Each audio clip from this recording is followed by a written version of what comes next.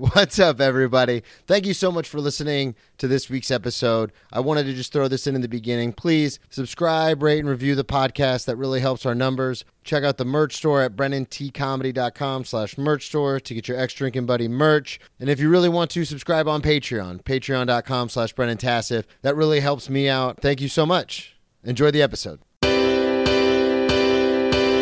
Grab me a beer and grab him a coke. We bout to sit for an hour, bullshit and tell jokes. And please don't mix it up, cause he done sobered up. Brennan T Comedy on your social media feeds. And Brennan Tassif is your ex-drinking buddy. Brennan Tassif is your ex-drinking buddy. Brennan Tassif is your ex-drinking buddy. Brennan Tassif is your ex-drinking buddy. What's up, everybody? Welcome into another edition of Brennan Tassif is your ex-drinking buddy. There's going to be a graphic there. I am your host, Brennan Tassif. If you're new to the program, quick rundown of the show. I used to be everyone's favorite drinking buddy. It was my favorite thing to do, hang out with friends, get drunk, do drugs, get in all sorts of trouble, and then reminisce about those fun stories. I am sober now, but it is still one of my favorite things to do, hang out with someone and reminisce about the crazy old days. Most weeks I'll be joined by a guest. This week is no exception. All the way from New York City, Carlos Gasperi. Woo. Thanks for having me, man. What's up, man? Not much. Life, comedy. I don't know. Comedy. Plug everything up front before we get too far into the episode. Social media, this will come out this week, so any dates you have coming up next week, anything like that. Cool. Yeah. So I guess Instagram is just Carlos G Comedy. And then I started producing a show at Eastville called The American Immigrants, my co-host Roman Gutierrez. So the next date is May 9th, 8 p.m. Okay, perfect. Yeah. We'll link it in the show notes. Everybody check it out. I wanted to have you on, and this was kind of funny because like with some guests, you have a real job career that you have. So I was like, hey, do you want to come on? And you were like, let me think about it. I got to think about this. But I'm so happy you came on. For sure. I wanted to talk about, because you had a very interesting upbringing. You're from Venezuela. You didn't move here until you were 18 to the United States. Yep. And now you live in the biggest city in the world and do stand-up. So how did that even happen? I honestly, sometimes I don't even know. Cause, so I left Venezuela when I was 18 to go to college here. It was all kind of like a very predetermined path. Like when I think of like what I wanted to be as a kid, it was a software engineer. Oh, okay. And that's what I mean, not necessarily a software engineer. I would always say that I wanted to be an engineer.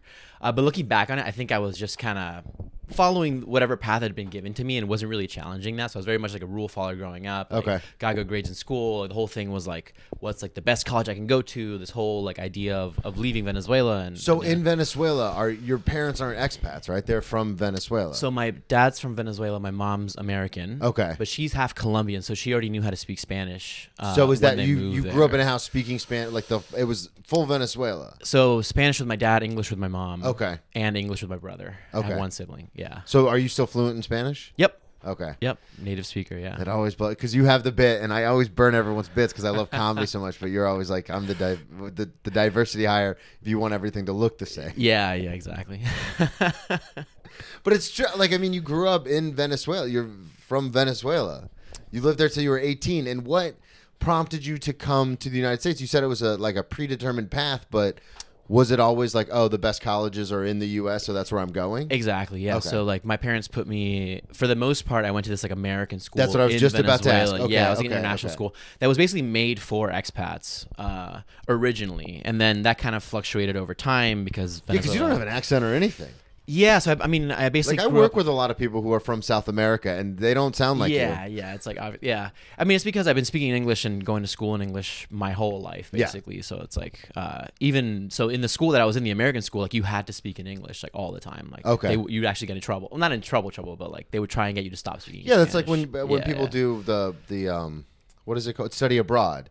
They're like, oh no, you have to speak whatever language is. Yeah, you're- yeah. They try and like yeah. it, like fully And if they immerse catch you speaking English, they're like, hey, we're in Spain. You have to speak Spanish. Yeah, exactly. So I had a lot of friends that like weren't speaking English at home at all. So for Yeah. them, it was super useful to like speak English like from the moment they got to school to the moment they went home. It was Yeah. like so I have some friends that are full on Venezuelan, no American influence, but also speak almost perfect English. Oh, okay, cool. Yeah, which is funny. Yeah. So what was the process growing up in Venezuela and then coming to the United States? What was that process like? Is there a lot of paperwork involved, or because your mom's American, Yeah, I was born a U.S. citizen. I was super lucky in that regard. Were you born in the U.S. or just born I was born in Venezuela, but because my mom was American, like I was Yeah. technically a citizen at birth or whatever it's Yeah. called. And yeah, so then when it came to like applying to schools, applying to college, like the idea was I would leave. The whole point almost of joining the American school in Venezuela was to make it easier to go to college in the States. Okay, where did you go to college? Carnegie Mellon. It's in Pittsburgh. Okay. Yeah. And forgive me for saying, but isn't Carnegie Mellon, it's an art school, isn't it? So it's known for two things. Art. So the art people know it for art. The Yeah. engineers know it for engineering. Oh, so it is an engineering So school. it's both. It's like the Okay. two main strengths are engineering and art. Yeah, because Yeah, when yeah. you talked about it on stage one time, and I was like, wait, you do tech? Like, what are you talking? Like, that's an art. It's like someone saying, oh, I went to Juilliard for engineering. In my head, I was like, that doesn't make any sense. Yeah, and it's funny because even when I'm going there, I only knew it for being an engineering school. So I was surprised when I attended. So that it you was get even there and you're like, I was who like, are yeah, these fucking artists? Who are these nerds? yeah, yeah. So you go to Carnegie Mellon. Thank you. I try. You go to Carnegie Mellon, and then I wanted to talk to you about getting into stand-up because that's the first half of the show. A lot of the time is getting into stand-up, and you have a very unique path. I've had so many people on, like especially people who are actors or moved to New York for stuff like that. It's like, oh well, I was doing acting, then improv, then I did stand-up, and there's a very clear path. Like we talked about it with Carly last week. I've talked about it with other guests on the show before. So for you, none of those things exist. You go to an art school, but it's an engineering school for you. And then also you're a software engineer. You're a very analytical thinker. So like, how did you even get into comedy? It's funny because I was exposed to a little bit of comedy growing up. I mean, like SNL or whatever Yeah. we would get in Venezuela. I mean, we'd get most stuff. It was kind of like delayed. It was It's not, yeah. it wasn't like I never heard about SNL until Not the 1800s. Like, well, we didn't have TV, so whatever trickled down from. Yeah, exactly. So then, I was kind of like, as soon as I left college, I moved to Seattle and I worked at a big tech company and basically worked at tech companies for like 10 years. And then I'd say my first kind of big exposure to stand-up, I had seen like a few stand-up So specials up to this growing point, up. I don't mean to interrupt, but up to Yeah, this yeah. point, you have no like real exposure to stand-up. Because I've had people be like, oh, John Mulaney. For me, it was Dane Cook. Other people, it was, Jim Gaffigan, Brian Reed. Like everyone in their high school had those CDs floating around. In our time, it was CDs. Now it was like Spotify and stuff. Almost everyone I talked to that had exposure to stand-up had that. But now you're talking about you're in your almost 30s at this point, and you still have no exposure to stand-up. Yeah, I mean, my only exposure was like, if I try and remember like, what's his name? Like the Indian Canadian guy, Russell Peters. Yeah, I yeah. remember seeing one of his specials, maybe going to one of his shows early on. And then when I was in college, I saw one like Louis C.K. special that was like one of his first ones that came out on Netflix. Yeah. And that was maybe like the first time that I remember being like really impacted by watching like a full hour of stand up. That's like, awesome. Oh my God. That, this is incredible. It's just cool that now you're in New York and you're doing stand up in New York, but it blows my mind. It's like in sports when they're like, oh, he didn't start playing basketball until he was like a junior in high school. And you're like, this is like one of the best players in the NBA. Like, what are we talking about? So you got exposed late. What was you said the Louis C.K. thing was the first vivid memory you have. What was the thing that when you're in Seattle that kind of like pushed you over the edge to try it? Yeah, so I didn't actually end up trying it until San Francisco. I lived in Seattle for like 4 years, Yeah. and then in San Francisco, and then New York. So I kind of did like all like the tech, Yeah. like cities. So when I was in San Francisco, I was like, it was almost like in the back of my mind, it was like starting to cook. Yeah. Of like, oh, like I really want to try this. And that was just from watching that a few specials online or on Netflix. And then I guess after college, I got into like Aziz Ansari and like all these other comics started coming up and really started becoming more of a fan of watching it. As someone who just loves comedy, it blows my mind when people don't like what you're talking about. I understand that you're like, oh yeah, Aziz and these people, and you're like, yeah, of course.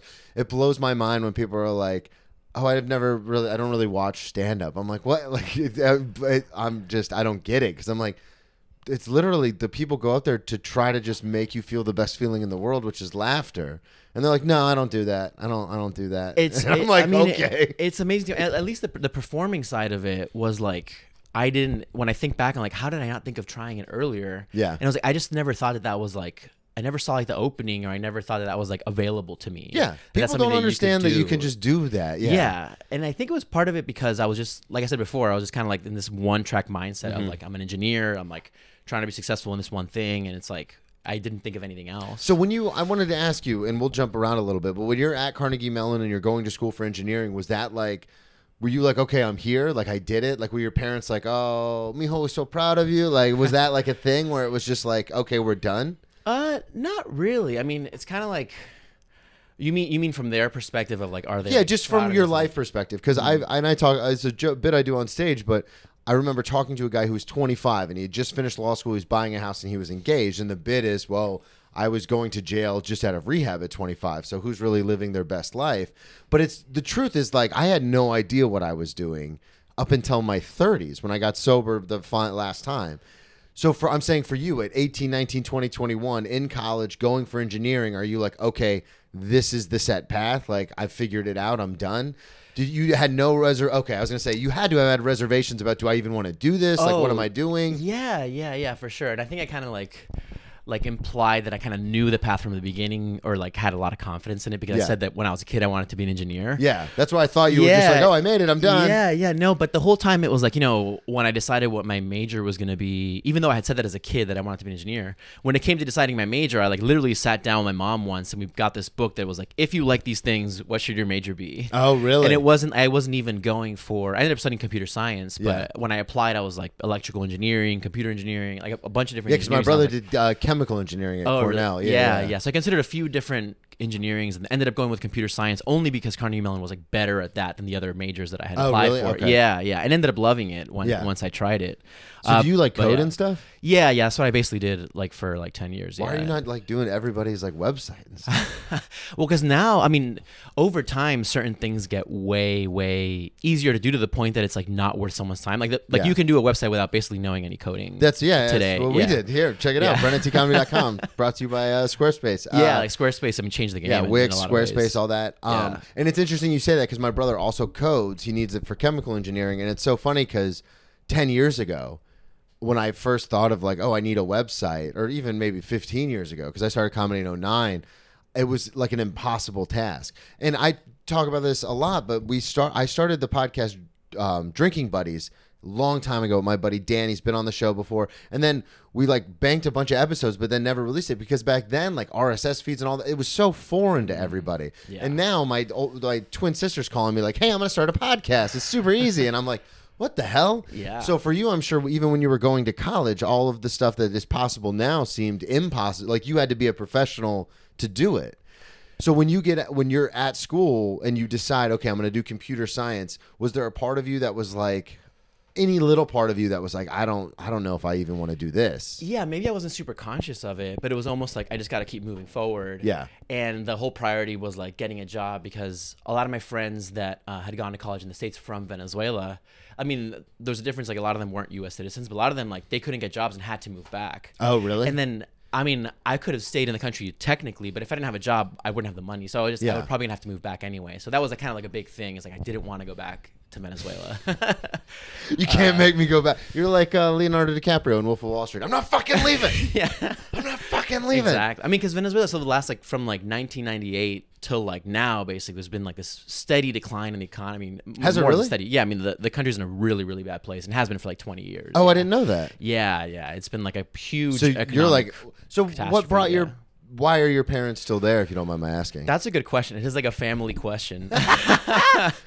They're like, no, Carlos, it's home. We're staying. We're not leaving. It's hard, man. I mean, especially at their age, like they've been living in Venezuela for like 45 years or something. It's hard to just stand up and leave, even if they're in a lucky position that because my mom is American, like my dad could leave. But that's what I was thinking live is here they could leave too. tomorrow if they wanted to. It's also the financial situation. Like it's so much more expensive to live here that even if they sold everything in Venezuela and moved away, it still wouldn't be like a piece of cake to move to the States. Yeah. And like, so in your head though, once you're here, you're like, I'm not gonna go back. Yeah. So out of college, the first job you get is Seattle? First job I got was Seattle. Yeah. Okay, and then you're there 4 years. You go to San Francisco. 4 years, then San Francisco. Yeah, I was there for like another 4 years. Is this all? This is all tech related? All tech. I was working like I was working at Amazon. It was like a massive company, obviously. And then You didn't have to put the qualifier on there. Yeah, but it was working at Amazon. It's a pretty big deal. But I Big mean, company. in the sense that it made me feel like an ant, like I was insignificant. So I wanted to work at a smaller company, and that's why I moved to San Francisco. I ended up working at like an 80-person company. Oh, okay. Is that company still around? No, so it got acquired right away, like 6 months later. That's what always happens. Yeah. I only know this from talking with my older brother, who again is a chemical engineer, and he's worked for nonprofits and startups and all these different things. And then he worked for P&G for a long time, but which is the situation that's similar to what you were doing with Amazon, where he's like just a cog in the machine. Yeah. And then it's so interesting because he's like, yeah, when you work for a startup, the whole goal is basically to get acquired. Like that for a lot of the people who start it, it's like, oh, we just want to get a good, what is it called? Initial evaluation. And then all of a sudden you're worth X amount of dollars and then someone buys you for that. And you're like, all right, I'm out. I don't ever have to work again, which is insane to me though. Cause it's like, but this was like, if someone came to me and said, hey, Brennan, I'll pay you $1 million, but you can never do stand-up again, I'd be like, fuck off. Like, no. Well, first of all, after taxes, that's going to last me like a couple years maybe. Like, I'm not doing that. Yeah. I mean, a lot of them end up doing it again. So really? They'll take 2 years off. The really successful ones, which it's just kind of like a misconception. Like, the only people that really do well in startups are like, it's a very, very small amount of them. Same thing with show business. Pretty much the founders only. And like the early employees at some of the big companies, like the companies. Well, we all saw Social Network. We all saw what happened with Facebook. And I'm not even making a joke. Yeah. Like, he edged his buddy out. And then all of a sudden his stock was worth like nothing. Yeah, it was like drama, all that. Yeah, all that stuff happens. So were you a part of something similar to that at the smaller company in San Francisco? Yeah, except that I didn't make money because I only been there for 6 months. But it was still fun. It was like Twitter acquired us. So it was like cool seeing like an acquisition by a big company that everybody knows, and then going into what I call like Twitter's like golden years before all this stuff with like Elon happens now. But it was kind of like I don't know. Let's just say it was like a very comfortable place to. Yeah. So you were still working there. You were 6 months in. They get acquired, and then you worked there for another like 3.5 years. Something like that. Yeah, like 3 years. Yeah. At what point? Because you said you didn't start in Seattle. At what point do you first get on a stage? Right. So I did a class in San Francisco. I'm like, I was never gonna. Looking back, and actually, I think I heard Anthony Jeselnik say that like. It's kind of the same like mentality. Like I was never gonna go by myself to an open mic and get on stage. Yeah. I was never gonna be that type of person. I think I had a lot of stage fright, stuff like that. So I was like, oh, a class is like a way that I can maybe experiment. It's a door in, yeah. Yeah, it's a door in. And then that class, the one in San Francisco, like totally sucked. Like he didn't even mention open mics. He didn't even like get like he put us up like in class in front of like 10 people, like maybe like once per student or twice per student, something like that for like an 8-week class. I don't even know what we were doing. That sounds horrible, to be honest. So it sucked. Like I didn't get excited about it. It was like the worst way to get introduced to it. And then New York is like I moved to New York. So that was the only time you'd been on a stage. Pretty much. In San Francisco. Yeah, and I wouldn't even have called it a stage because it was like the guy's like classroom.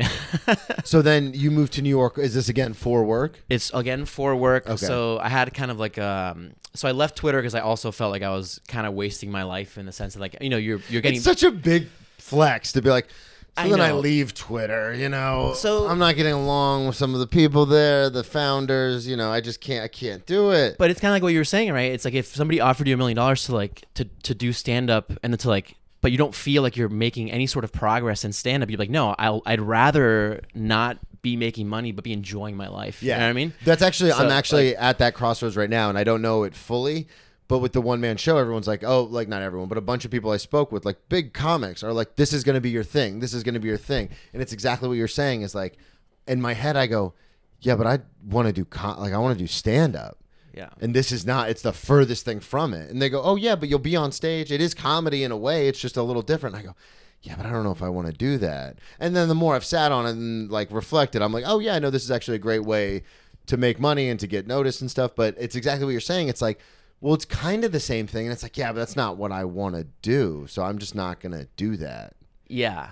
I mean, don't get me wrong. It hasn't been the first time that I'm like, oh, like it sucks, like making good money and quit it. Because my parents are the first ones who are like, dude, like you don't live in Venezuela, like yeah, right. like, you live in the most expensive city in the world. Like you're living a good life, and I'm not saying I wasn't living a good life, but from the career perspective, from the professional perspective, like I felt like I was, I worked in a bunch of projects that ended up getting canceled, and like all my work was just going to waste. And I'm like, sure, like I am getting a really good paycheck, which is awesome. So all your financial problems go away, but then like the problem of like self-fulfillment is still there. Like I don't. Well, that's really, the whole like, thing. Yeah. I work at a really swanky steakhouse downtown. The listeners know we never say the name of it though, because sometimes we talk about our guests, and I don't want that getting back to anybody because some of them are incredibly famous. But that's the thing is people are like, hey, if you went full time or if you worked 6 days a week, you could clear close to 150 a year.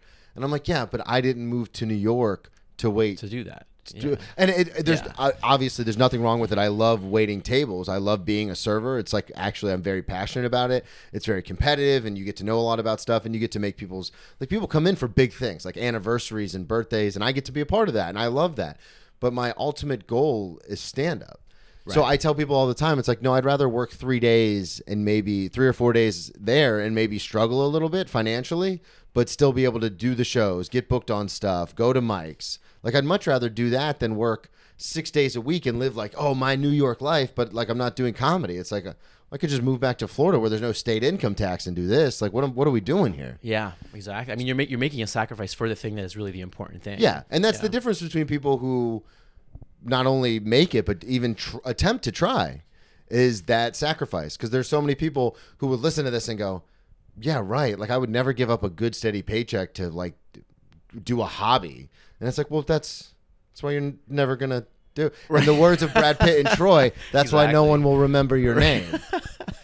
So you get to New York, and then what? I want to know so badly what pushes you to start going to mics. Was it a friend? Were you over your stage fright? Like, what happened? It was another class. You did another class? I did the Laughing Buddha class. Yeah. Okay. Yeah, which is I was like, okay, if the San Francisco's not a good place to do a class, this has to be the best place in the world to do a class. Like, yeah.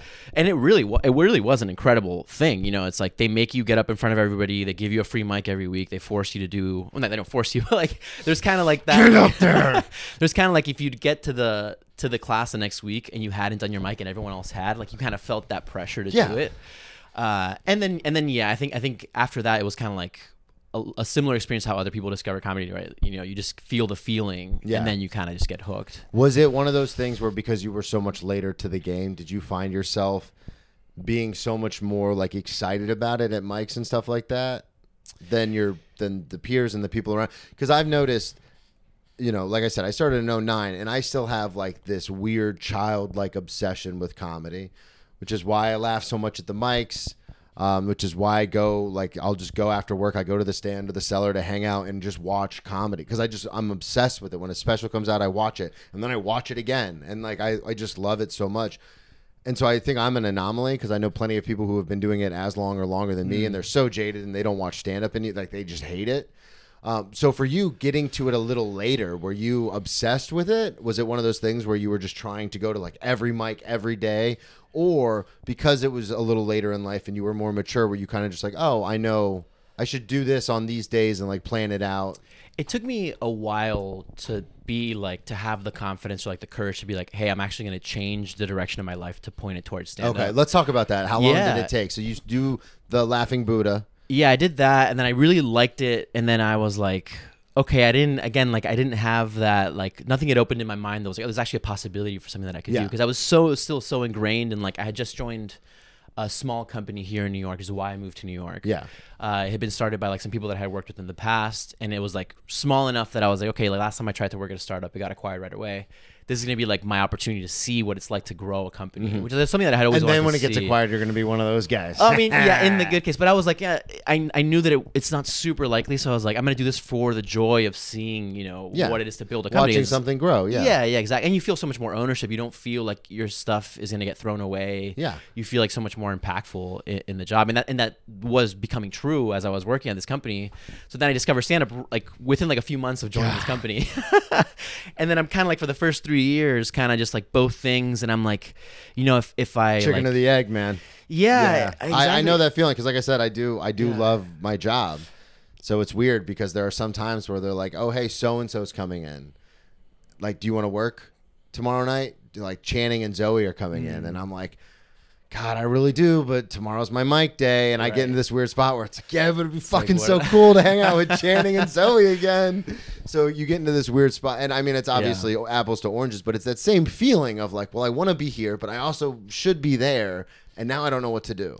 And again, like with the not again, but like this idea, people have this preconception that like, oh, a passion is just, and like once you discover it, you like drop everything and you leave it. And I'm like, people like more than one thing. Yeah. Right. It's like, for sure. Yeah. I as much as like I feel like software engineering is not going to be my priority for the rest of my life, like I did really like it while I was there, and I don't see it as like a waste of time or something like that. But once you, in the moment of like discovering this other thing, I was like, like this is just a hobby. Like I have to keep doing this thing that I promised that myself I was going to do, which is the company. Yeah.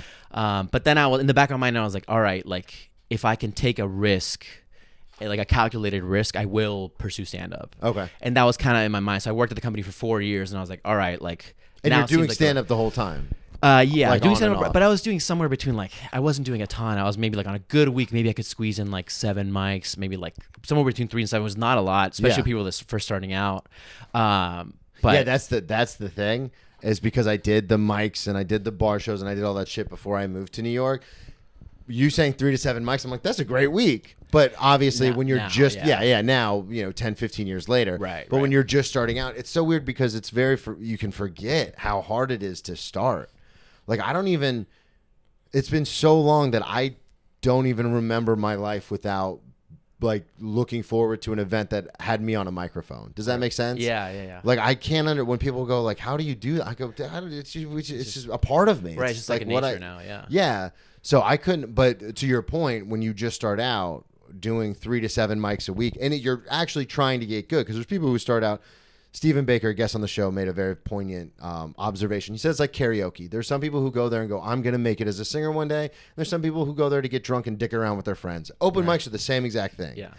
So for you, when you're first starting out and this is something you really want to do, and now you're doing 3 to 7 mics a week, and in the city there's hundreds, so you're kind of thinking like, God, I'm like so far behind. And you started late too, comparatively to people who started like 18, 19, 20. So what was the tipping point? You said you did that for a while, and then what was the tipping point to where you switched? So over time, And disappointed everyone in your family.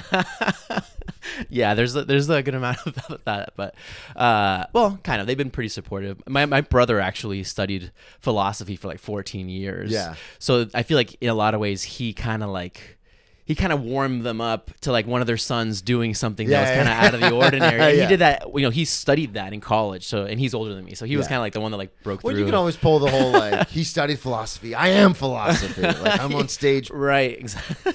People listen to me. Sorry, what were we saying? When was the switch? When did you decide? So the switch I'm was gonna like do comedy. I still only saw it as a hobby when I first starting out. I was like, yeah, I wish I had started earlier, but then I was like, oh, and I can't actually squeeze that many mics in. And then it wasn't really like, I feel like I could be good at this, like until like maybe like a year or two in. I'm like, this isn't going away. I feel like whenever I hang out with comics, like I feel kind of like I felt something that I hadn't felt when I would hang out with software engineers in a way. 100%. I felt like this is like kind of like, we're like kind of the same personality in a way, which I took. I'm not saying that like if you're going to be a software engineer, you have to feel at home with every group of software engineers you sit down with, but like it did feel different. It felt it was like the first time in my entire life, because I've been a loner most of my life. I didn't have a lot of friends. It was the first time in my entire life when I sat around a table with comics and I go, oh, I figured it out. You know what I mean? Like I found it. Because for so long I always felt like something was off. I was never like a broy bro, so I never got super along with the jocks. I was never super smart, so I never got along with this really smart kids. Like I would hang out with those different groups, almost as like an acquaintance to everybody, but I never had any like close friends. And then when I started hanging out with comics, I was like, oh, this is my people. We're all the broken toys. Like I get it now. Like it's us. Yeah. So for you, that's what you started to feel as you started to pursue comedy. Was there a tipping point when you decided, I'm just going to do this? Or like how did you get to your situation today? Yeah, it's a good question. So thank you. So with startups in general, when you join, the incentive, like the way that you make money is they give you a chunk of the company. Like you become an owner, right? They typically have like a vesting schedule, which is like, and it's funny if I hear like my ex-coworkers hearing this, they're gonna like laugh at this because it's like at the 4-year mark is when all of that was promised to you actually becomes yours. Okay. Right. So it's kind of like the incentive to stay is then like your salary or whatever, but like they tend to maybe give you more shares in the company, but like not that many more, especially if you joined early. Yeah. So there's a lot of people that leave right around the 4-year mark. Yeah, they get their whatever they get their package, equity, and then equity, and then like that's when it is. So it's like and in tech people move jobs a lot. Yeah. So like staying at a job for 4 years is kind of like an average for like when a lot of people leave. Okay. I'd say even leaving, it's not even like frowned upon to leave after like it's 2 almost years expected. of a company. Yeah, it's almost expected. So it was like that's kind of like a natural progression. And I was like, all right, what am I going to do? This 4-year mark is coming. Stand-up's been pulling at me. I always told myself I was going to do this if I had the chance. Like now's when I need to do this. So that's what happened. And that's what happened. That was September. You hit the 4-year mark. You decided to leave the company and then just devoted all your time into stand-up. Yeah, exactly. And obviously I will need to figure out the money situation. That's Well, no, you're vested. You have a part ownership. Right. But then that's another thing about startups is like, unless the company gets acquired or goes not worth public, anything. it's not worth anything really. It's only worth something on paper. Yeah. Until that happens, that could be years Yeah. from now, or But it never you get happened. to keep that though, right? That's yours. Yeah, that's mine Okay. forever. Yeah, Okay, yeah. okay. But what sucks is like some people like, oh yeah, they leave the company that's it's worth I don't know how much on paper, and then something happens to the company collapses, and then it's worth nothing. Like this actually happens to people, which is so. And I'm sure that probably happens more often than the company yeah. getting acquired and becoming rich. Way more often. Yeah, especially now there's a huge economic downturn. All the startups are getting like kind of screwed, to be honest. Yeah. So, but hey, you got stand up. Yeah. You talk about it on stage. We don't make money doing stand up now, probably not. Right. God. I wanted to ask you. So, coming from Venezuela, growing up in South America, was like drinking and was partying and all that. Was that a big part of the culture as you were growing up? 100%. Yeah. So in Venezuela and like a lot of South America is like this, where we have like the quinceañera, which is like the sweet 16. So, you're turning 15, the girls are turning 15, the parents are throwing them these huge parties with like open bar. You're running around as a 15-year-old, Just getting completely hammered. accepted. Yeah. And like, obviously we would get hammered, but it was so accepted that like, I feel like with American culture, it's like, binge drinking, all this stuff happens more because it's kind of like you're doing it in hiding. It's funny you say that. I squeeze it in like Different part of the world. Anya Jones was on this podcast talking about in Russia, similar thing, where in Russia drinking is a part of the culture and it's very accepted and they treat it with respect. And then when it comes to America, it's almost so frowned upon that you have to do it in secret, and then you have to do it in the binge drinking and the parties and the sneaking out and stuff like that. Yeah. So different part of the world, but it's similar kind of perspective on drinking, where it's like, oh no, this is something fun we do on occasion. Yeah, exactly. And my parents were always like very accepting of it. Like the first time I got like really hungover and had to like throw up, When did this happen? How old are you? I was like, I want to say I was like in 8th grade. Yeah, of course you were. Venezuela. You heard it here first, folks. And I like wake up. I'm like, oh, what is this? It's like I So didn't what know. prompted it? Were you at someone's quinceañera and you were just getting crazy? This was just like at a house party, just like at my friend's place with like his parents like walking around, and like it was like everyone drinking Smirnoff Ices. Oh like, my god, that was my first hangover. Was Smirnoff Ices. it's syrup. It's literally syrup. Oh, it's gross, dude. I feel like I still have like a kind of disgust towards Smirnoff Ices. I swear it was from that first hangover. Yeah. That's how I am with rum. I loved rum so much Oh, that now nice. I can't. I mean, I don't drink at all anymore, but before I got sober this last time, I would try to drink rum, like, oh, the old days, like college, fucking, here we go, little Sailor Jerry. And I would literally, it would touch my lips, and my gag reflex would be like, and I'd be like, I guess I'm a vodka guy now. Yeah, rum is like a tough hangover. Yeah. So this happens in 8th grade, but there was no yelling, there was no fighting, there was no like freak out. Everyone's just like, yeah, that's what happens. No, like I remember waking up and feeling sick, and I was like, I think I'm gonna throw up. I'm gonna go tell my parents that I'm feeling sick because I drank. And they're like, oh, are you okay? Like, all right, like go. Like, do you need to throw up? Like, go throw up. Yeah, Like, super okay. nice about it. Like Yeah. they were like, this is what happens. Like, and it's so ironic because Learn your like, tolerance. You'll figure it out. Yeah, exactly. It's like somehow them being so supportive of it, maybe like be like, oh, okay, it's just like a normal thing. I also like learned what excess is. And I feel like you have to learn it through hangovers, but absolutely. But that's the other thing too. I've noticed in different cultures, European and Latin America cultures, excess is not like a thing that's so coveted like it is in American culture. And I don't know if it's the capitalist background or the free market, whatever it is, but this idea of like, I have to have all of it. It's all for me. Like I have to have all of it. Like, it blows my mind because working at the restaurant, sometimes I'll wait on tables and there'll be one guy at like a 6-top and they'll order 1 bottle of wine. There's only 4 glasses in that. So you have to do like, you have to do server math and be like, all right, well, this is how much I can pour.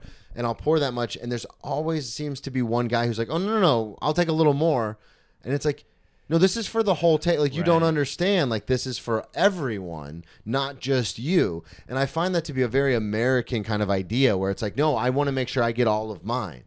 But like you're saying, and like Anya talked about with Russia, it's very much like, no. Like you have enough until you've had enough, and then you're done. Like there's no reason to like overdo it. And that's a lesson you learned in 8th grade. Yeah, and I think it's like comparing that type of drinking to the drinking that I had in college, for example. Yeah, let's get there. Let's talk about it. So we fast forward to college, and now you're with. And the only reason I want to jump so far is because now you're in America, in Pennsylvania, with American students who haven't some of which have never drank before, Yep. some of which had strict parents and they're not going to drink till they get to college. So you're at college, and then how does that change? How does that experience? Yeah, well, it was weird. So I joined a fraternity in my second semester. Goddamn right you did. Well, because that was so Carnegie Mellon Was it an engineering fraternity or a tech fraternity, or was it? It was just like a general Okay. fraternity, but I mean, so CMU was such a Carnegie Mellon was such a nerdy place that like really there wasn't a lot of social life outside of the fraternity. Okay. So like the only really drinking that was happening was like in like Greek What was life. the fraternity? that you joined? KDR, Kappa Delta Rho. Kappa Delta Rho. You heard it here first. Pike is the only one I remember from college. Pica, yeah, we had a Pica too. Yeah. Okay. So you joined the frat, and then joining the fraternity, was that a conscious decision? Like, I want to, like you said, it's a nerdy school. The only like people who are having fun are in the fraternity. So is that why you joined? Yeah, one of the reasons why I joined it is I met another Venezuelan guy who's Venezuelan American, so he had grown up in Florida but had been born in Venezuela. So like we became friends, and then Yeah. that's kind of how it was like. I met like the other people in the frat. And I was like, oh, these people are cool, like whatever, and then ended up joining. And I feel like I didn't like the first semester that much. I didn't have like a great time. Yeah. At Carnegie, I had made like a ton of friends and stuff. So I was like, Well, all right, because let's give it a try. you're by yourself basically. Yeah, exactly. I had been to Pittsburgh like one time in my life. That's what I'm but- saying. You're not going there with like a Yeah. bunch of high school friends or something. Yeah, exactly. So when the first year that you're there, is there any like, are you going to any parties or anything like first semester, or was it until you joined the frat where you were like, all right, here we go? It was more the frat. Okay. Yeah, I feel like I didn't party that much the first semester. yeah. Because you've said on stage and on the podcast so far that Carnegie Mellon is kind of a nerdy campus. Yeah. Was there hazing to join the fraternity? Uh, No, that's a no. That's a basically, no. yeah. I feel like if there had been like actual hazing, I probably wouldn't have joined. To be honest, Yeah. like I didn't want it that badly that I was like, we had like one thing where it was like you have to like interview every brother and like, but if they were just drunk enough, But they it's would not just- hazing, yeah. Yeah, it's not hazing. Yeah. So the reason I ask is because when I was in high school, because I'm 34, so when I was in high school, I'd get the shit kicked out of me by like my teammates, and they'd be like, "Oh, we're just hazing him, like we're just making him tough, blah blah blah." And I'm like, "Well, why am I the only one getting the shit?" Anyway, Right. that's for the therapist. But then when I got into college, I noticed that the hazing had like for the fraternities and stuff. Because again, I played college football, but I noticed from the fraternity lifestyle, like it had toned down. I was like, oh, I thought you got those like shit kicked out of you as far as hazing. And then that was and then I started dating my ex-fiance who was 5 years younger than me. So when she was in her sorority, their kind of hazing it wasn't like eat dirty tampons or something. It was just like literally the hazing was you cannot drink while you're pledging. You can't party, you can't drink. Wow. To see how bad you want to be a part of the sorority, which and psychologically is actually way more detrimental to your college experience than like getting fucked with. But that was like their kind of hazing was like you can't party or can't drink. It's like psychological torture. Yeah, exactly. So, but I remember like we'd be at parties and like there would be like girls that were pledging. They'd be like, "You can't take pictures. You can't take out your phone. You can't. I'm not even supposed to be here." Like, ooh, and I was like, "What is this? This isn't hazing." This is weird. Yeah. So you get to Carnegie Mellon, you join the frat the second semester, and you just have to interview a bunch of the brothers, and you're like, "All right, I'm in." yeah, it was pretty easy, and then When did it go? When did it start getting crazy? Did it ever get crazy? I mean, it was like, I always say whenever I'm talking about anybody else, it's like, it was a Carnegie Mellon frat. So it never got like probably nearly as crazy as like a state school would have gotten or something like that. I mean, we had like we had like a lot of like pong tournaments and like, you know, the sweaty basement parties, which I always thought were like coming from Venezuela. Is it mostly men at the university? Or is it a good mix? It was, I think it was like maybe 70-30. Yeah. It was Guys to girls? Yeah. Okay. yeah. Okay. The reason, because it's funny. There's a college called Assumption College. I don't know if you ever heard of it, but when they have a football team, it's like D3. But when they would recruit us in high school, one of the things they put on the flyer was 13-to-1 ratio of girls to guys. So if you go to Assumption College, you assume you're going to get some sumption. You know what I'm saying? Hey. So, but with Carnegie Mellon, it being partly an art school but partly an engineering school, that's kind of a weird dynamic, because art school you would think more female, but engineering school you would think more male dominant. So for you it was mainly dudes. It was all dudes all the time. Yeah. Carlos has something he wants to tell the audience. No, I'm just life kidding. in tech. No. Yeah, right. Because tech. I mean, the tech jobs are also like that. It's all super dudes? skewed towards males. Yeah. So I mean, we try like at the parties they would try and like balance the guys, try and keep like a ratio. Try or whatever, everything but- they possibly could. Yeah. Pay people now. Those are called escorts, Carlos. That's something that's very well. Do you guys have that in Venezuela? Oh yeah. Yeah. There was a big. That was one thing when you're saying about like not like fitting in. Yeah. Yeah, there was a big escort culture in Venezuela, whereas like a lot of my friends had already had those experiences in like they were like 15, 16, and they had already really? like lost virginities to escorts and stuff. Yeah. Not you. Not me. Okay. Not me. Didn't do that until I left Venezuela. No, I'm joking. I nailed it. That's the clip. So I want to talk to you because you did send me something that was pretty funny about something you would do when you would get really drunk. And you sent me 2 examples of this. One was on a radiator, and then the other was later in life. So this was in college or This after was college? not in college. So it's I don't know if it was like there was some weird. So in college, yeah. I don't mean to interrupt, but Oh, just yeah, no for worries. the trajectory of the story, since I thought this was in college. So now that we're getting out of college, while you were at CMU, you guys would just have like a traditional, like you said, sweaty basement parties and beer pong tournaments and stuff like that. Nothing got too crazy. Nothing got too crazy. I do have one story. Which Go one of the ahead, ones shoot it. Yeah. That one was in college, and then so a little bit of backstory. Like I would always, because I was such a rule follower kind of growing up. Like the best friends that I ended up having were kind of people that were not like that. They were kind of, so one of my best friends in college, kind of a crazy character, always the instigator to getting in fights and stuff, big drinker, and we're out one night. I didn't know you in college. So we're out one night at this bar that we'd always go to, and then this was pre-Uber, so we had to like, get a cab to go home, right? So we're outside, and Or then, you could just drive. yeah, or not you could be just a drive, little which that's what I bitch did in about it. Venezuela. In Venezuela, that was completely accepted. I would like drive to the club, pick all my friends up, and drive back at 3 a.m, like after a night. This of is like drinking. after you've left and you're coming back to like visit and stuff? This Or was is even this in like high it- school. This was like Oh, God. 17, dude. It was wild how accepted all this stuff was. We don't condone drinking and driving here on We the definitely podcast. no, We've it definitely talked about don't. this before. I never really regret doing it. I was just so like. Well, no, Joe young, List you talked know? about it. He's like, every time he's like, it happened. Like, I drank and drove, but every time Yeah. I talk about it on a podcast, people are like, that's terrible. He's like, well, what do you want me to do? Not say I did it? Yeah, I was like 16, 17. I mean, So you're getting cabs in college. right. And then at some point, like everyone's waiting in the corner for like the cab to come through. And at some point, there's like another guy. It wasn't clear who was there first. And we could have just been nice. I mean, my friend could have been nice because he was kind of the instigator. He could have just let the guy take the cab, but somehow he starts like starting stuff. And then the other And guy you're was just like, in the corner like, this is why I hang out with this guy. I'm like mostly nervous to be honest, but I was pretty drunk, so I'm like I don't know what's gonna happen. And then the guy's like deciding to walk away, and my friend's still like yelling at him far away. So your friend won. In this moment, your friend got the cab. The guy's walking away. Well, but he's still yelling at him, Okay. and then the guy at some point you see a switch go off in his head, and he turns around and I was like, all right, I'm gonna do this. And then he runs at us. There's like a big guy, and then him and my friend like tackle each other right in front of me. And my first instinct was just to like, oh shit, and I just like kind of kicked the guy a little bit in the ribs.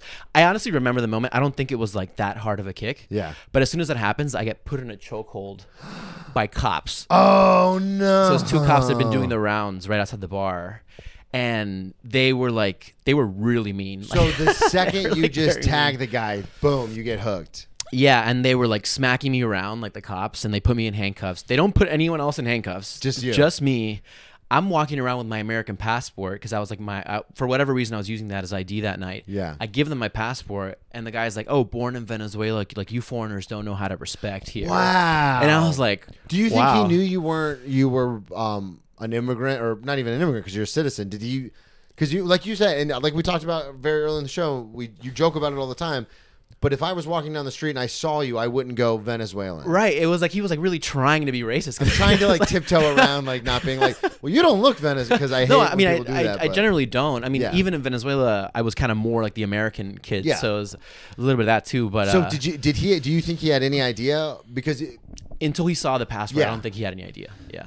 so he was Yeah. just tagging. He was just mad at you because you were kicking the guy when he was down, basically. Yeah, but the guy wasn't even down yet. It was like they were. I like love how still- when you did the act out, you're like, I just kicked him, like just a little, because that's not even like that's not even assault. Like you're just. Yeah, exactly. So it's like they take all my information. I'm freaking out. So 'cause he it's, like, literally senior says you year. foreigners don't know how to act. Yeah, you foreigners don't know how to come in here and respect or something like Okay. that. Something, and I'm like, I'm also really drunk. I'm like, so sorry, man. And he's like, stop calling me man. And he was like slapping me. Yeah. So then we leave. They like let me go. They take all my information. And then I wake up the next day. I'm like, should I like report these guys because they were like hitting me, Yeah. and insulting me and like saying like racist stuff or whatever. And then a couple weeks later, I choose not to. A couple Okay, I weeks was gonna later, say, yeah. So do you get released on your own recognizance? Yeah, They I just didn't, let even, you go? I didn't even take me anywhere. They just like handcuffed me, like smacked me around, whatever, took my information, then let me go. Okay. But then I wake up the next day with like a sore throat. Like I had never been put in a chokehold like that before. It felt like I had had a Like cold. that, you mean a chokehold ever? Yeah, basically. Well, yeah. No, I'm joking. Hey, talking about the apps. So then what happens? So then 2 weeks later, I got something in the mail saying I'm getting charged with you have to go to court with misdemeanor, simple assault, whatever. In the description, it says that I threw the guy down to the ground and kicked him in the head. Which is not what they happened. Straight up made up like what happened. Yeah, Now, are the police at this point wearing body cams? I don't think so. Okay. Yeah. Yeah, because this would have been because you're This my was age, like so this would have been 2010. yeah. So yeah, they're a while not. ago. Yeah. Because what happens in my experience, the last time I got arrested was 17, and they showed me the body cam footage because I was like, I'm gonna fight this, and I just got a public defender because I was pre-law, so I was like, well, I'm already dead to rights. Like, there's nothing. Hiring a $10,000 lawyer isn't gonna change anything. And I remember the public defender, the like second or third time we met, just slid the DVD across the table. She goes, plug that into the laptop, and I watch it and I go, yeah, I'm not gonna fight anything. We're gonna Fair chop enough, this up. like, yeah. But that's the thing is like, had they had their body cams on them, you could have filed an injunction to get the footage to be like, I didn't do any of this. But obviously, maybe. 2010, that's not an option. So Yeah. it's just your word against the cops. And so I had interned at Amazon the year before, so I like used the remaining money I had from that internship to like get a lawyer, and then went to court. The cop didn't show up once. Went to court again. Like They didn't drop it as soon as he didn't show up. No, I got there and they like rescheduled. I think the first one maybe like the victim didn't show up, like the guy that I had kicked, and then the second one the cop didn't show up, and then they dropped it. I had to go to court twice. So you dropped, yeah, nailed it. And then I got it. I mean, all that just got expunged or whatever. Yeah, from, like, it just goes away. Yeah, once they drop it, it doesn't exist right, anymore. Right, yeah. Damn. Yeah. You're just assaulting people out here. Look at that. Carlos almost had a record like I did.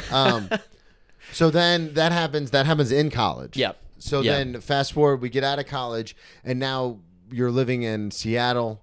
Are you partying? Are you getting, because some of the stuff you sent me, I was kind of like, this doesn't seem like Carlos. So how do you find yourself in these situations? Yeah. So in Seattle, I think I had like I experimented a little bit in college with like drugs and some stuff like that, just like just like tripping and psychedelics and stuff like that, and that kind of continued into Seattle. I was of course like, it's Seattle, and at the time that I was living in Seattle, also huge male female like disparity, like way more men than women. I couldn't. It seems to follow you around in your life. It's just the tech thing. It really is the tech in all the tech cities. They're kind of just like that, unfortunately. But anyway, so in Seattle was also like the stereotype of Seattle is very much. I don't know if you've been there, but it's like the darkness. Yeah, and like it's always cloudy. It's always raining. Lightly raining. I've seen Twilight. Yeah, it's very much true, and I couldn't deal with it, and so I was like, kind of so it really affected you. It very much affected me. Like that's ended up being kind of one of the reasons why I left. Yeah, okay. Yeah. I couldn't go past like 3 years. So then you're in Seattle. Are you, other than experimenting with some of the stuff, are you like going to parties? Like what's happening? Like, yeah. Tech people throw ragers? I don't know how that works. Ish. I don't know. Maybe they would call them ragers, but other people would just call them regular. Because I've had people on, and this is from my experience, just like some of the smartest people in the world that I know, the only way they know how to decompress is with drugs and alcohol. So they go insane. Like they throw huge parties, and you're like, you're a fucking like valedictorian. Like, what's happening right now? And they're like, I don't know any other way to calm down. Yeah. So, I met a lot of characters like that. Okay, too. yeah. So in Seattle, were you partying like that, or was it more laid back? I had a few friends that had moved also from Carnegie Mellon from college into Seattle. So then if we had like a particularly stressful week, we'd like go out like, Friday, Saturdays, like to the bars and stuff. But Seattle wasn't that crazy of a scene, to be honest. Like I feel like when I moved to San Francisco, that had Let's get into more. it. What happened? Yeah, so that's where I met a lot of characters of people, like, especially with like Burning Man. Yeah. And you meet a lot of people that are very much into like drugs and stuff like that. And just drinking. But I lived in one house that was like all burners. Are you living with roommates at all these different stops? Yeah. Okay. I lived with roommates. Maybe 1 year I lived alone in Seattle, but for the most part with roommates. Okay. I lived in one house of like 6 or 7. It was like a huge house. The mom of the girl that owned it was like super rich and had bought this like really big house. It had like 2 kitchens. It was like oh wow. But there was like 8 people living in this house on like across like 2 different floors, and this it's not drinking related, but like there was a lot of like whippets. God. And I had never experienced whippets in Venezuela, and I was like, this is so. You guys don't have Ready Whip in Venezuela?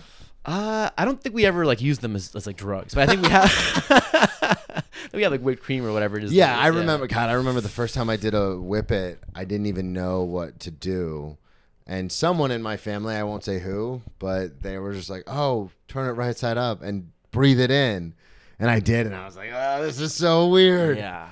But are you doing it out of the cans, or are you guys getting like real nitrous oxide? They had, well, it was like I don't know if they would like transfer it from like a bigger thing into the whatever. There's like a name for the machine. Like the spray can or whatever? Yeah, you like use it to get cream and turn it into whipped cream. Like Yeah, those yeah. machines. Yeah. Yeah, that thing. I forget what it was called. I know what you're talking about, though. Yeah. Yeah, because they have them at some of the fancier like pastry places. They have them where they put in sugar and cream and then shake it up and then flip it upside down and it like turns it into. Right. Yeah, those yeah. things, yeah. So you're just doing that every day on occasion? Like what's happening? I mean, your I would. roommates are doing them all the Yeah, time? I honestly I only made it like a year in that house because Okay. it was like this was like Was because it was too intense? it was too intense. It was like whippets during the week. I was like, this is like Whip It Wednesdays or not that they would call it that. I just That's a great thing. They should have called it that. So when does the radiator thing happen? the radiator thing happened. Is that in New York? 'Cause- Oh, sorry, I skipped. That was in Seattle. Yeah, Okay. Yeah. How did that happen? Because that wasn't the first time, or that was the first time, but it won't be the last time that you do something like this. Yeah. So I never had any like pee story. A lot of my friends in the frat had them in college, Yeah. and I never, for whatever I reason. used to pee myself all the time. Oh, really? Well, yeah, I'm an that happened to me alcoholic. too. Yeah, I'd get blackout drunk and just wake up and be like, "What happened?" Yeah, that's happened to me too. But so this girl, we like hooked up, and then we had been drinking a lot, and then in the middle of in the morning I wake up and she's like, Carlos, like, do you know what you did? And I'm like, no. And she's like, no, I woke up and in the middle of the night you were peeing like into my radiator, like into my heater. And I was like, oh my God, I'm so sorry. And then she's like, and then when I asked you to stop, you were like, what? I'm just peeing. Like, leave me alone. Like, and I was like, oh God. Yeah, that was my 1 out of 2 pee story. Did you, at the time, because this has happened to me, did you think you were in the bathroom? I think I must have. Because Yeah. I've had people on before and tell stories about like going into a closet to pee or going into like, for me, I remember one time in college I woke up and I had my TV on like a nightstand almost, and then I had all my books in the nightstand. And I remember I woke up out of my bed and I walked over and I opened up the nightstand and then just peed into it thinking it was the bathroom. Right. And I remember that because I still had to use those books for class and they all stunk like pee. Yeah, that's why it's burned into my brain. That's funny. She said that she turned on the radiator a few days later and she had to turn it off because it smelled horrible. Did you ever figure out what happened? Like, did she ever get it cleaned? Or did you never speak to her again? No, we were like friends, kind of Okay. like the same friend groups. I definitely Yeah. saw her again. I didn't You never follow asked up about it? I didn't follow up about the heater. If I probably anybody out should've. there knows the person who lives in Seattle that Carlos peed on their radiator, reach out at BrennanTComedy.com. Reach out. Let us know. or send them a radiator, yeah. I just want to know what happened with the radiator because you can't get that smell out. Oof. I just went to my ex's to see the dog the other day, and she had to throw like 2 of the rugs out. And I was like, "Why is all this hard? Like, what happened to all the rugs?" She goes, "She wouldn't stop peeing on them, so I just had to throw them away." Like, she might have had to throw that radiator out, man. Do you think the dog was sad because of the like breakup or something? Or, like, We don't have to get existential about this, but yeah, I think the dog is That's incredibly where my sad. mind goes. Yeah, that's why we're comics. Yeah, man, I'm the only one that takes that dog to the park. Anyway, we're not going to get into that. So this happens, and then when was the next one? How long away was it? The next one was like maybe 3 years later. Okay, so it's not like something that was. I was going to name the episode "The Pea Bandit," but this isn't something that's happening all the time. No, the other one was I think more of like me thinking that I was going to the bathroom because it's Okay. like we were like, but it always happens somewhere where you're not living, right? It's also like the yeah. So we were at my friend's place. He was living in LA, and it was like a bunch of my college friends went to like visit. Is for the this weekend. So you said a couple years after Seattle. So this is when you're living in San Francisco. This was. I'm pretty sure I was living in San Francisco at the time. Yeah. So not doing stand up yet, still intact, doing the San Francisco thing. Yeah. And then you go to visit a friend in LA. Yeah. What's the friend doing in LA? He was working, I think, in like finance or like banking or something. So just another one of those people. Yeah. He had a really nice apartment, like overlooking the beach. You said he's working in banking and Yeah, finance. it was a sweet place. So we it's like 5 of us crashing in his place, and then went out, like did like karaoke. Yeah. Like big night, and then Big night karaoke for the tech guys. Big Exactly. night. It is, yeah. And then this one I do remember, like kind of blacking in or whatever it is, Yeah. and like it's like 4 a.m, and my friend's like, dude, what are you doing? Like, stop it. And I'm just peeing into like the corner of his like room. It was like right by the entrance. It was like, Was this the guy who owned the house, the apartment? Was this yeah, his he was the room? one It his room? that yeah, he was like renting, but yeah. Oh man, that's the best. That's probably the most alpha thing I've ever heard in my life. Yeah, You're like, yeah. no, look This at is me. my I'm the corner." captain now. I am the captain now. Yeah, exactly. But he was super. I mean, he had his stuff peed on before, like many times. Yeah. So he was He's already even used to paid that. for it sometimes. Yeah, it Hey-o. wasn't and like I think someone had peed in his laptop once, so it was like as far as like damage to his property, It was this fine. pee story was like not that much, Yeah. not that bad for him. Yeah. God. 2P, you're the pee bandit, man. We got to get you really drunk one day so you pee with something else. I wanted to ask you about the trouble. I want to get to the elevator story, but I want to save that for last because that one was funny to me. But the trouble with mom. Because you had talked about earlier how you hadn't gotten much trouble for drinking and stuff. It was an accepted part of the culture. But you had sent me a story about getting in big trouble with your mom. What was that about? Yeah, and that one wasn't even so much for drinking. It was more that like my parents. I was very much a rule follower. I was kind of like the good kid. Yeah. And my parents. What year set this up? How old are you when this This happens? is probably senior year of high school. So Okay, probably like so 17, 18, 18, yeah. yeah. So then my parents are very much like, which is something that I kind of live like this today too, is like Monday to Friday you kind of like work hard, and then Friday and Saturday you can do whatever you want. You kind of Mm-hmm. Work hard, play hard. Yeah, exactly. So then she would like never let me go out during the week. Oh, okay. And then one Thursday, like my friends were having a party, which wasn't that common, and I was like, come on, like let me go. And Come then on. She let me go, and then I just did not kind of control myself, and like ended up coming back like hammered at like 4 a.m, and she had called me like 5 times. Oh, really? And it takes a lot for my mom to get mad at me because like I would generally follow the rules. I was like Yeah. a pretty good kid, but when she did get mad at me, she was like very mad. So what ended up happening? Did you get grounded? Were you not allowed to go out? Or I remember what is my mom getting mad at me in Venezuela? What does that look Yeah, like? I think I'm pretty sure she grounded me. Like she definitely didn't let me like go out for a while. I do remember something funny. Was like the hangover was so bad. I had to go to school the next day. Obviously, and like I'm in the library. I ended up like puking in the library. Did you really? Yeah, like in the bathroom, but still. Oh, you made it to the bathroom this Yeah, time? I made it to the bathroom, but that was rough. But yeah, You don't always make it to the bathroom, Carlos. That's why I asked. nice. Zing. So I wanted to ask you, we have time for one more story. The elevator one. I'm assuming this happened in New York. Wait, which one was the elevator? I'm trying to remember. You talked about getting in an elevator and basically harassing everybody. Oh, this is. Oh, yeah. I didn't. Yeah, this one I didn't get that much trouble for. It was more just my own. No, this just sounds self-embarrassment. hilarious, which is why I wanted to save it. I would like. So this was one where it's like we went. So I lived in a city called Valencia, which is 2 hours away from the capital, which is Caracas. Okay. So we had gone to Oh, visit so this my is in family Venezuela. friends. Yeah, it's in Venezuela. This was also I was like probably 16, 17. Okay. And end up going out with like my parents' friends, like I'm sorry. sons. Yeah. So you're you're not visiting Venezuela. living you're in living Venezuela. in It's Venezuela. like high school. Okay. Yeah. Or at least I'm pretty sure. But I was probably like 18 and living in Venezuela. Okay. So this is before you left for Carnegie Mellon. Yeah. So we go out with like my parents' friends, like sons Yeah. that were like older, a lot older. And one of them, when and I feel like this happens, it's like someone decides like they're gonna get you drunk. Yeah, oh yeah. And like that, it was I'm that normally situation. that guy where I'm like, everyone in here is getting Yeah. fucked up. Exactly. So it was like, I just remember drinking like a lot of vodka, and then at some point we're in an elevator, we're like leaving. Where And are you leaving though? Where are you?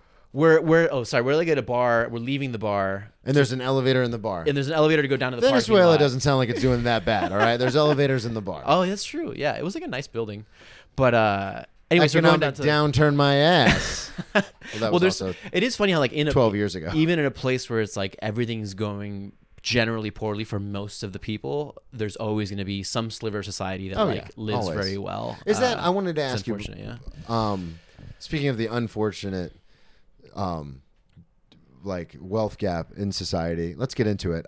In Venezuela, is there like it's made fun of in South America and Latin American countries, and same thing in Eastern Europe about corruption and stuff like that. Is that like a prevalent thing where Oh, there's yeah. like a 100%. governor who has like 1,000 acres and a giant mansion, and then there's people starving in the street? Yeah, pretty much like if you're involved in politics or you're involved in the military, like they're like rich people Okay.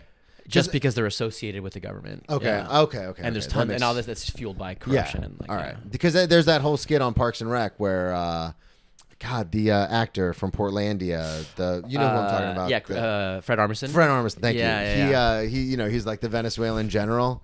He's Yeah, like, yeah, it's a funny episode. yeah. You undercook the chicken, straight to jail. You Straight to overcook the jail. chicken, straight to jail.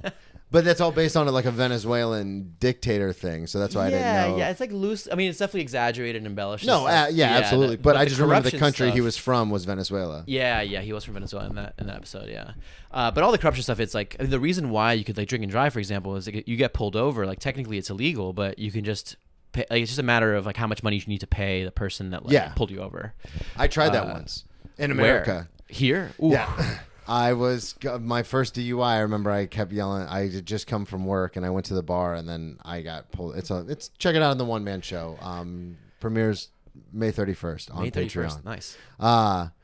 But the officer was like taking me to jail, and I remember I just kept like in the back. I was like, "Listen, man, I've got $270 from my shift tonight in my wallet. You can have it." And he's like, "Are you bribing an officer?" I go, "I'm not bribing anybody. All I'm saying is if I leave my wallet in the back of this car, you think you could pull over and let me out and I might forget my wallet?"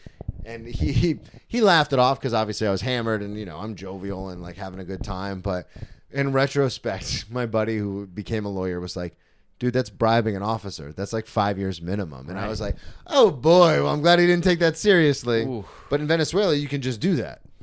You can just do that. Yeah. That's awesome. I've had to bribe an officer one time. Yeah. Did you really? Yeah. How did you never tell that story? I wasn't drunk. I was just like, I kind of just forgot about this, I guess. So one time I got pulled over and it was like, they usually just ask for whatever documents you need. Like they do here too. Money. Yeah. Basically, but like you also just drive around with stuff that's expired because if you get pulled over, you just have to pay them off. Yeah. But I had never done this before. So it's like, I had something that I had was like expired, and the guy's like, "Oh, what are we gonna do about this?" And I call my dad, and I'm like, because he's like, everyone. Your dad's like, Venezuelan. Yeah, everyone in Venezuela is like an expert at it. So I'm like, "Oh, what do I do?" He's like, "Well, just say, hey, what can we do about this? Like, use these words." Yeah. And he'll say something, and I just ask him like how much he wants or whatever, and then I just like. How much does it cost to? I don't remember. It was probably like, if you change it to dollars, probably like $3 or something. Yeah, I don't know, something easy like peasy. yeah. In, out, on with life. Yeah, we it's should not like move a back lot. to Venezuela. I mean, there's definitely a lot of reasons I miss it. Not necessarily the bribing, but like but other stuff. Yeah. So we're in the elevator in Venezuela at this bar, and then what happened? You said you were going to leave the bar, and you're hammered on vodka. So in the elevator, there's like these girls that are in the elevator that were not part of our group, and for whatever reason, apparently I like started like opening up my shirt, and I was like, and I started saying like, "Me quieres coger," which means like, "Oh, you want to fuck me?"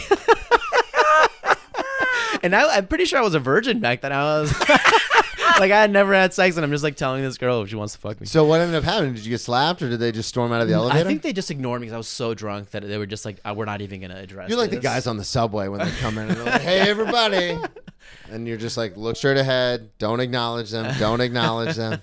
God, well, this was a lot of fun, man. Thanks for coming on. Thanks so much for having me, man. Let's see if we didn't do anything to destroy your future endeavors. Yeah, I guess we'll find out. Yeah, right. Plug everything one more time. Let everybody know where they can find you. Oh, yeah. Carlos G Comedy on Instagram, and the show at Eastville is American Immigrants, May 9th, 8 p.m. Perfect. Thank you, everybody, so much for listening. At Brennan T. Comedy on all social media.